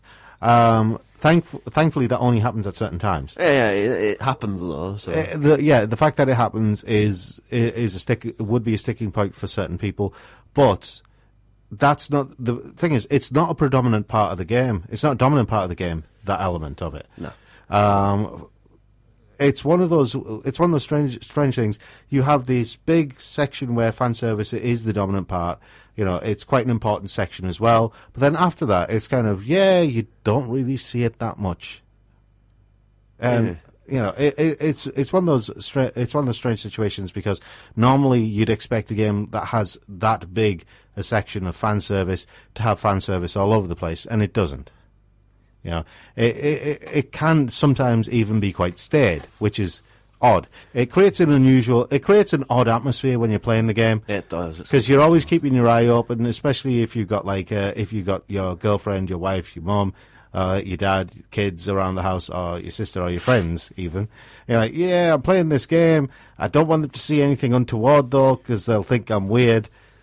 And you're keeping one eye out for the fan service moments, but sometimes they don't happen. It's a weird game though, because the actual graphical capability of it doesn't really look that much. It's kind of PS2 era. It's very PS2. And the design of the characters, the outfits they wear, it's very PS2 RPG. It's very anime, I'd say. No, I mean like PS2. Like it's Final Fantasy X sort of character. Well, no, I wouldn't say Final design. Fantasy. I wouldn't say Final Fantasy X. I'd say Final Fantasy 8 or 9. But it's that sort of weirdo design which doesn't make sense as sort of outfitting. Hang on. Oh, God, sorry, I was getting confused. You said 10, not 12. Yeah, 10. Yeah. It's a very weird designed game. It's very anime, I think that's the only way you can sort of pen it. But that doesn't automatically make it a bad game. Actually, Anno Surge has some saving graces. It's actually one of the better anime type games that I've played. Damning with faint praise there, Rob. No, it is actually one of the better ones I've played this year compared to a lot of the releases this year. It's better by a lot. It's if you're original. a fan of the Artonelico series, then there's a lot to recommend here. It's utterly original in its sort of battle mechanics. I mean, outside of Artonelico, the only one that I can think of there's only a couple that I can think of that used music, and the one that was released in this country was Eternal Sonata. That was super underrated. And Hugely really hard to underrated. get hold of. Yeah, I know. But a brilliant game with some gorgeous graphics. Was that the Tchaikovsky one? It wasn't Tchaikovsky, was it? It was one of the other composers. I can't remember. Basically, you were in like a dream of one of the other composers. Would it recommend to certain people? Or if you're a fan of Artonelico or you want to try an anime game that is ambitious, then yeah, definitely. Okay. And just make sure that I you're did not like overly, it. Just make sure that you're not overly offended by fan service. I wasn't as tolerant of it as you were, so that just shows how divisive it can be. It can be, yes, but if you don't mind that, then yeah. Infamous Last Light. No, Ryan's got a review first. Oh, you're not doing Mordor this week, are you? Yes, he is. You played that quick. Okay. Anyway, I'm doing the politely titled Middle Earth: Shadows of Mordor. Yes. Done by Monolith, more noticeable for doing the Fear games. Wow, really? Yes. Cool. Yeah, but this is probably the biggest game they have done to this day, and probably the most successful. Anyway, Middle of Earth: Shadows of Mordor. You play as a ranger called Talon, to which his family are brutally murdered, as well as himself. Yeah. But he is denied death as he is cursed by a wraith called Calibrimbo, and it's only to this that you find that he was also killed in the same way. But Calibrimbo, if any fans of Lord of the Rings will know, he was the creator of the rings, the one tricked by Sauron into creating the One Ring. Anyway, it's an open world, third-person action adventure game, and it takes a lot from two games, and you only have to play it, and if you've played these two games, you'll know. Assassin's Creed, it has a lot of the, I would say, the more animation, like running mechanics and climbing, and the stealth aspects of it as well. But then it also has the combat of the Arkham game, so if you're very familiar with that, a very refined, very good combat system. Good mix. But it has, very good mix. But it has its own little twists on it. But overall, it's, these two inspirations and mechanics that they share, very, very good. Overall, so yeah, the basic rough of the story is that you basically have to stop Sauron from ultimately coming back. Yeah. Basically consists of missions, just fighting various things. But the big thing is the hierarchy system, and this, at the end of the day, is the game's main selling point. And the hierarchy system, I would say, there hasn't been anything else done like it. It's a living, breathing, open world, but the AI is randomly generated. Yeah. Fair enough, you'll see some AI that look fairly the same, but their names and their traits will all be different. So some might be scared of certain things like fire. Yeah. Some will be able to be taken down through range, and some might only be able to take out through stealth. Various things, really. So all these random things go into it. But no, and I found this is the only thing I really didn't like about the game, is that the hierarchy system, the most important part of the feature of this game, but it took quite a while, and I'd say almost halfway to the game to actually get full control of this system. And with this system, and as the story progresses, you realise you have to build an army in order to fight Sauron, so you have to use his own army against him. And you can do that by taking over a member or an orc or a rock and essentially sending him through the ranks until he becomes a war chief. And when there's 4 war chiefs, and there's multiple sections. But once you have all 4 war chiefs, you've got like maximum control. And by doing this, you also gain you power points, which essentially give you experience. So you can also upgrade yourself, and it's almost RPG-like, where you can level yourself up. There's experience for killing orcs and doing various things. But at the same time, it's got that nice open world to it, where there's collectibles, and there's basically a lot to do in this game. And you can spend plenty of time doing everything. But the strange thing that I don't know if I like or not, that the game really does just throw you straight in there with the hierarchy system and the missions. And sometimes there isn't much context to it. It really does just throw you straight in. And it's only by doing the main missions, which is not that many of, that you'll actually start to get more of these powers. So that's the only problem. If you've really got to start doing the story missions to actually start fully enjoying the game, you can't really just go off and do your own thing, because you'll be limited to what you can do. But you can still do side missions and level yourself up, but ultimately you need to do the main missions to get full access to everything. But all in all, it's a fantastic game. I like what it's doing. It's had some people said it's very Assassin's Creed, it's very Arkham, but at the end of the day, those are very good games. If you like those games, then I don't see a reason why you wouldn't like this game. It's brilliant. Sounds safe. Yeah. It pretty much is a very safe game, and many people have enjoyed it. So. What did you play it on? I played it on both PC and PS4, and I must say, this is truly next-gen graphics in terms of mechanics as well. It is truly next-gen, superb. There's a particular area that you go into where, it hasn't been touched as much by darkness, so there's more green wildlife, and it's absolutely beautiful, especially when it rains, on PC, I've run it on maximum ultra, and it looks very good. But to be fair, on PS4 and next gen, there's not much difference. There'll only be some slight differences. They're pretty much running on high. There's only a couple of settings on the PC version that can actually push up to ultra. So all in all, in terms of all-around ports for next gen and PC, I've done absolutely very well. And it looks like there's more content to come through DLC, which could add a lot more story and depth to the game. All in all, it's a very good game. Excellent. Fantastic. Good Great. review. I don't think we've got time for me to do First Light. Well, no. Week, so I'll keep it for next week. Yeah. Alien Isolation I'll do next week as well. Yeah. So next week's reviews, Alien Isolation, Natural Doctrine. If I poop myself on radio next week, you know why. Yes. Anyway, scary game. We'll have to move straight into animation and graphic literature because we've got about 15 minutes left of the show.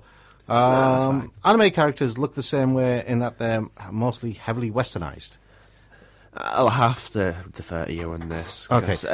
Anime characters in general look the same. I think the problem is they're all Western. They're except westernized. when it sort of stresses that it's in Japan, which is usually just high school stuff. Yeah. If you're talking about cartoons in general, cartoons in general in the West tend to be a lot more of a more experimental nature. So they can be. Yeah. But the thing is, if you're talking about traditional Western cartoons, like, or rather, the kind of slightly homoerotic ones, as Dave put it, Thundercats, He-Man, that sort of thing. Slightly? Full-blown homoeroticism there. If you're talking about those, then yes, they were heavily, heavily westernized. But if you're talking about anime specifically, there is a Western influence in the pop that end of it. Here's the thing: there's a Western and there's a Eastern influence in the fact that the general characters they're basically dark hair, white skin, that sort of thing. But then gorgeous complexion. If you have a dark-skinned character in anime, they're usually blonde. Example, I'm not sure. They're usually blonde. That. If you have a dark-skinned character in anime... Example. Hey? I can't... I'm not... They're usually blonde or a redhead. Name a character. I'm talking about female characters like high school-based stuff. Oh, right. Right, they're usually blonde or a redhead. It's when you move out of the high school environment that you start getting characters like Balsa, who is dark-skinned. That's a seinen series, so it's a rarity on its own. Yeah, but that's what I'm saying. You get dark-skinned characters like Balsa, Michiko Melandro from Michiko to Hatchin. You know, you get characters like that who actually don't look the typical part, but are very, very strong characters and very well realised. Yeah. It's get Western stuff in this as well. The thing is, the main reason why a lot of the anime characters look like basically it's an appeal to the fact that it's to make them appeal to a Western audience. The fact that they're all light-skinned. I hate to say it like that, but that's the truth of the matter. Well, I wouldn't say it's the truth. It's an take on it, sure. But if you've been to Japan, you'll know that Japanese people have, they're not, some of them are light-skinned, but they're not really white. No. But that's not reflected in anime. In anime, what you see a lot, especially in high school stuff, is characters who are, if they were in an English cartoon, they would be considered white. Yeah, I do want to sort of take that as a segue, because Western animation is... You said it's more experimental in its art design, these days, because you don't have a standalone series it's to do with merchandising. Yeah, I can understand all of that. I'm not going to take that cynical line in it. But I think what's interesting is the sort of the people who push on the outside of that. Avatar. Avatar is a game changer. Because that's a very American series. It's made by Nickelodeon and can there be a more American sort of TV channel. Nope. But it's heavily based in Chinese and Oriental folklore and history. Yeah. And it's a superb success. Yeah. Massive success. I agree. But the thing is, Avatar... Samurai Jack probably plays into that as well, because it takes a Japanese character as its lead and has untraditional sort of character types. I mean, the Scotsman, that's not a normal... No. I love the Scotsman. He's not a character that could fit anywhere. He's only Samurai Jack. Yeah, I love the Scotsman, though. I think the Scotsman is... If I had to list my all-time favourite animated characters, the Scotsman would definitely be in the top 5. Well, that's a high rating. Above Samurai Jack. But it's not a lot of things out there in the West that actually sort of play outside of the sort of comfortable, this is the white kid who's super powerful, or the white kid who's super cool. Yeah.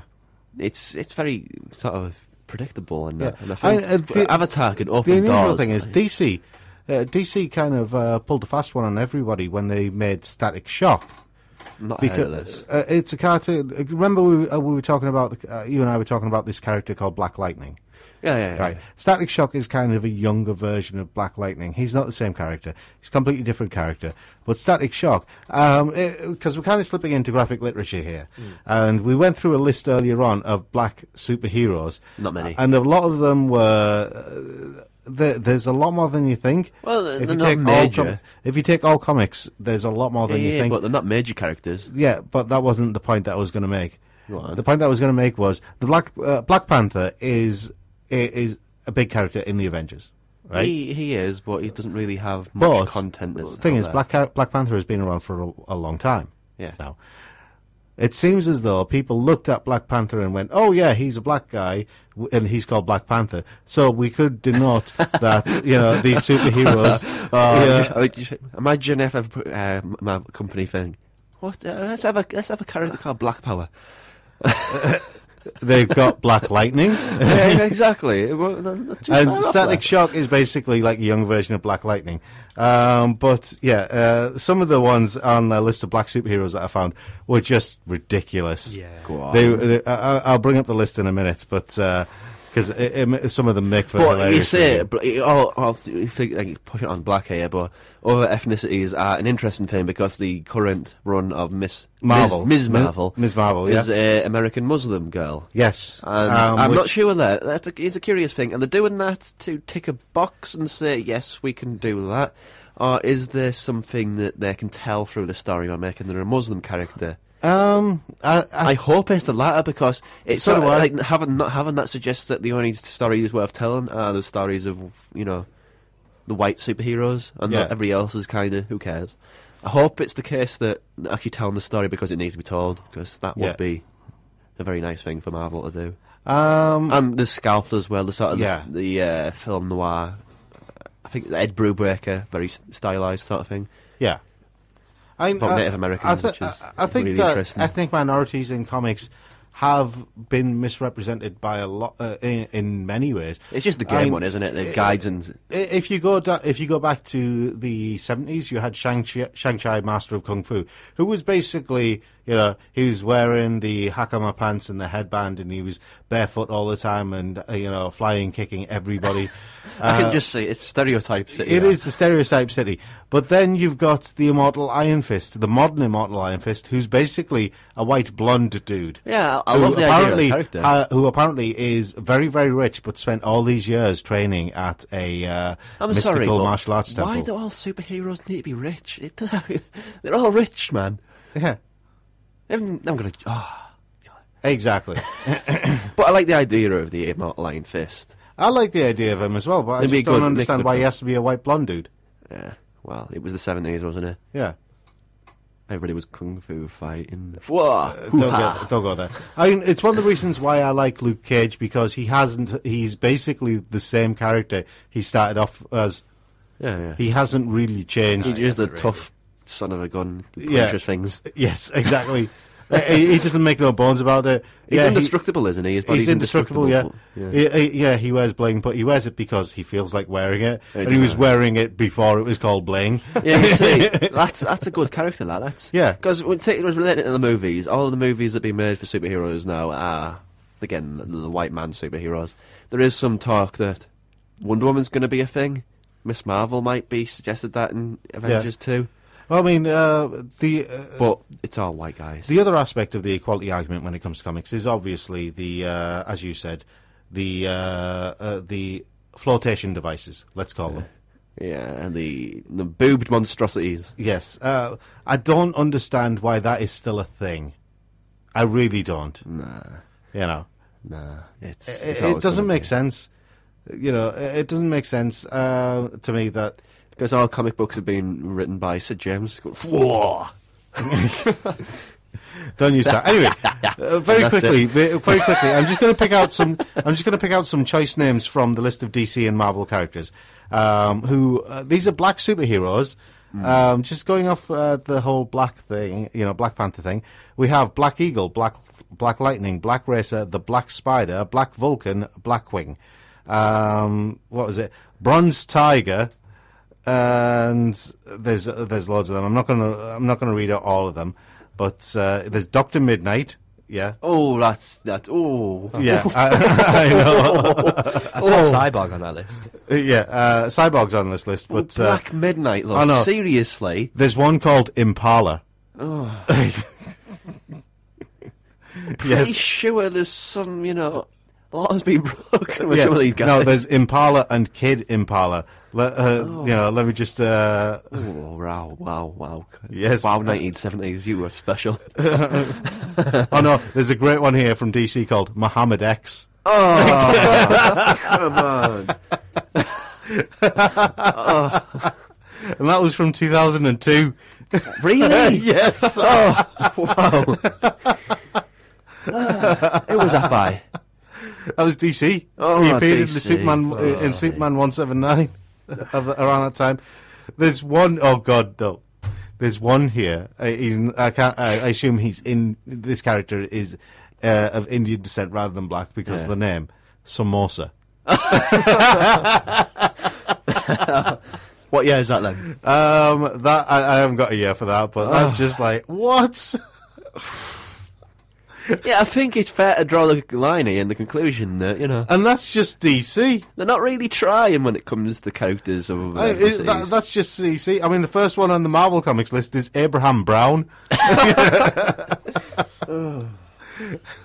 Yikes. Night Thrasher. The Black Musketeers. I think we'll draw a line in this and have a pick of the geek and... Best one from the new X-Men. Roxy Washington, her name is Bling. But a pick of the geek. Favourite characters of animation or graphic novels and manga who don't subscribe to the norm, don't subscribe to the typical character moulds. Yeah. And you're not allowed to say Balsa or Michiko. I wasn't going to say them. Because there are ticky boxes that you... I wasn't going to say them. Okay. That's... We better hurry. We've only got a couple of minutes left. I'd go with the current lead in the Avatar series, Korra. I think she's grown really strongly, and she's not. She's grown into a complete character. I think. Yeah, from the snotty kid that she was in the first. And yeah. What about you, Ryan? You go first. I was going to say I quite like Afro Samurai. Oh, really? Yeah. Okay. You can like him. He's fine. I just don't like him.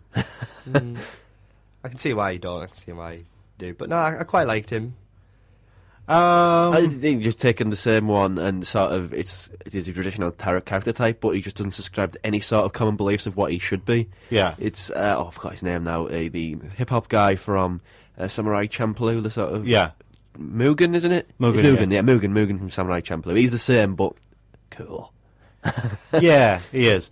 And he's not a samurai in any way, shape, or form. He's just kind of a vagabond who does capoeira with a sword. Yeah. But I like him for that reason. Too. He doesn't subscribe to any particular set of rules. I am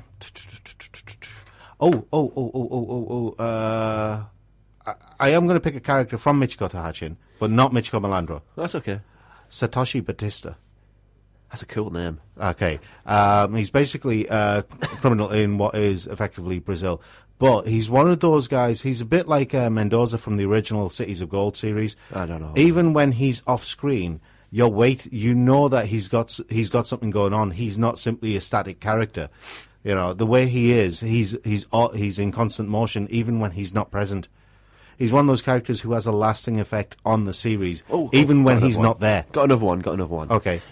From One Piece, and she doesn't subscribe to the sort of the boob monstrosity or the wafer-thin character, but Perona. Yeah. She actually dresses quite demurely, even though it is, gothic later. Yeah. She doesn't show any flesh, and she has a very own defined character. Yeah. Perona's all those characters have in that series have devolved to boob monstrosity, so I ain't getting a problem with that aspect of it. But Perona is the one sort of true, steadfast character that is contrary to all that. Yeah. That's really all I can think of at the moment. I'd have to sit down and have a proper think about it, but if you get a chance to watch Michiko Tahachin, it's on the list. It's on the list. I'm talking to everybody else. Yeah. I know it's on your list. I'm saying people. Ryan, your list. Ryan, have any more that you want to throw in there? No. Comic book guy? No, not comics. No, not really. Apu. Right. Let's put Apu on the list. Yes. Yeah. I think that's about where we leave it. Because Rob has just completely undone the whole show. Hey, at least I can say his surname. Go on. Nahasapima Petalan. Okay, you're too fair. Touche. Okay, very quick reminder before we go. The quiz is on Thursday, the 9th of October. Yeah. We were going to announce a competition today. Okay, well, I can wait. But it's on Thursday, the quiz, and it's at Mink, and we'll be doing a games round, and it starts at 7 to... I don't really know when it finishes, because last one kind of overran a little bit. The last one was still closing time. But we were there, we dominated. Are we doing games? Yeah, yes, we are. We've got a challenge round. It is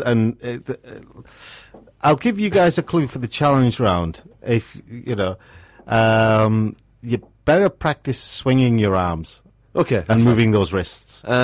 That's it, and that's £3 on Mink on Thursday the 9th, and we will be there, and we hope you will be too. And we have been the Geek Show.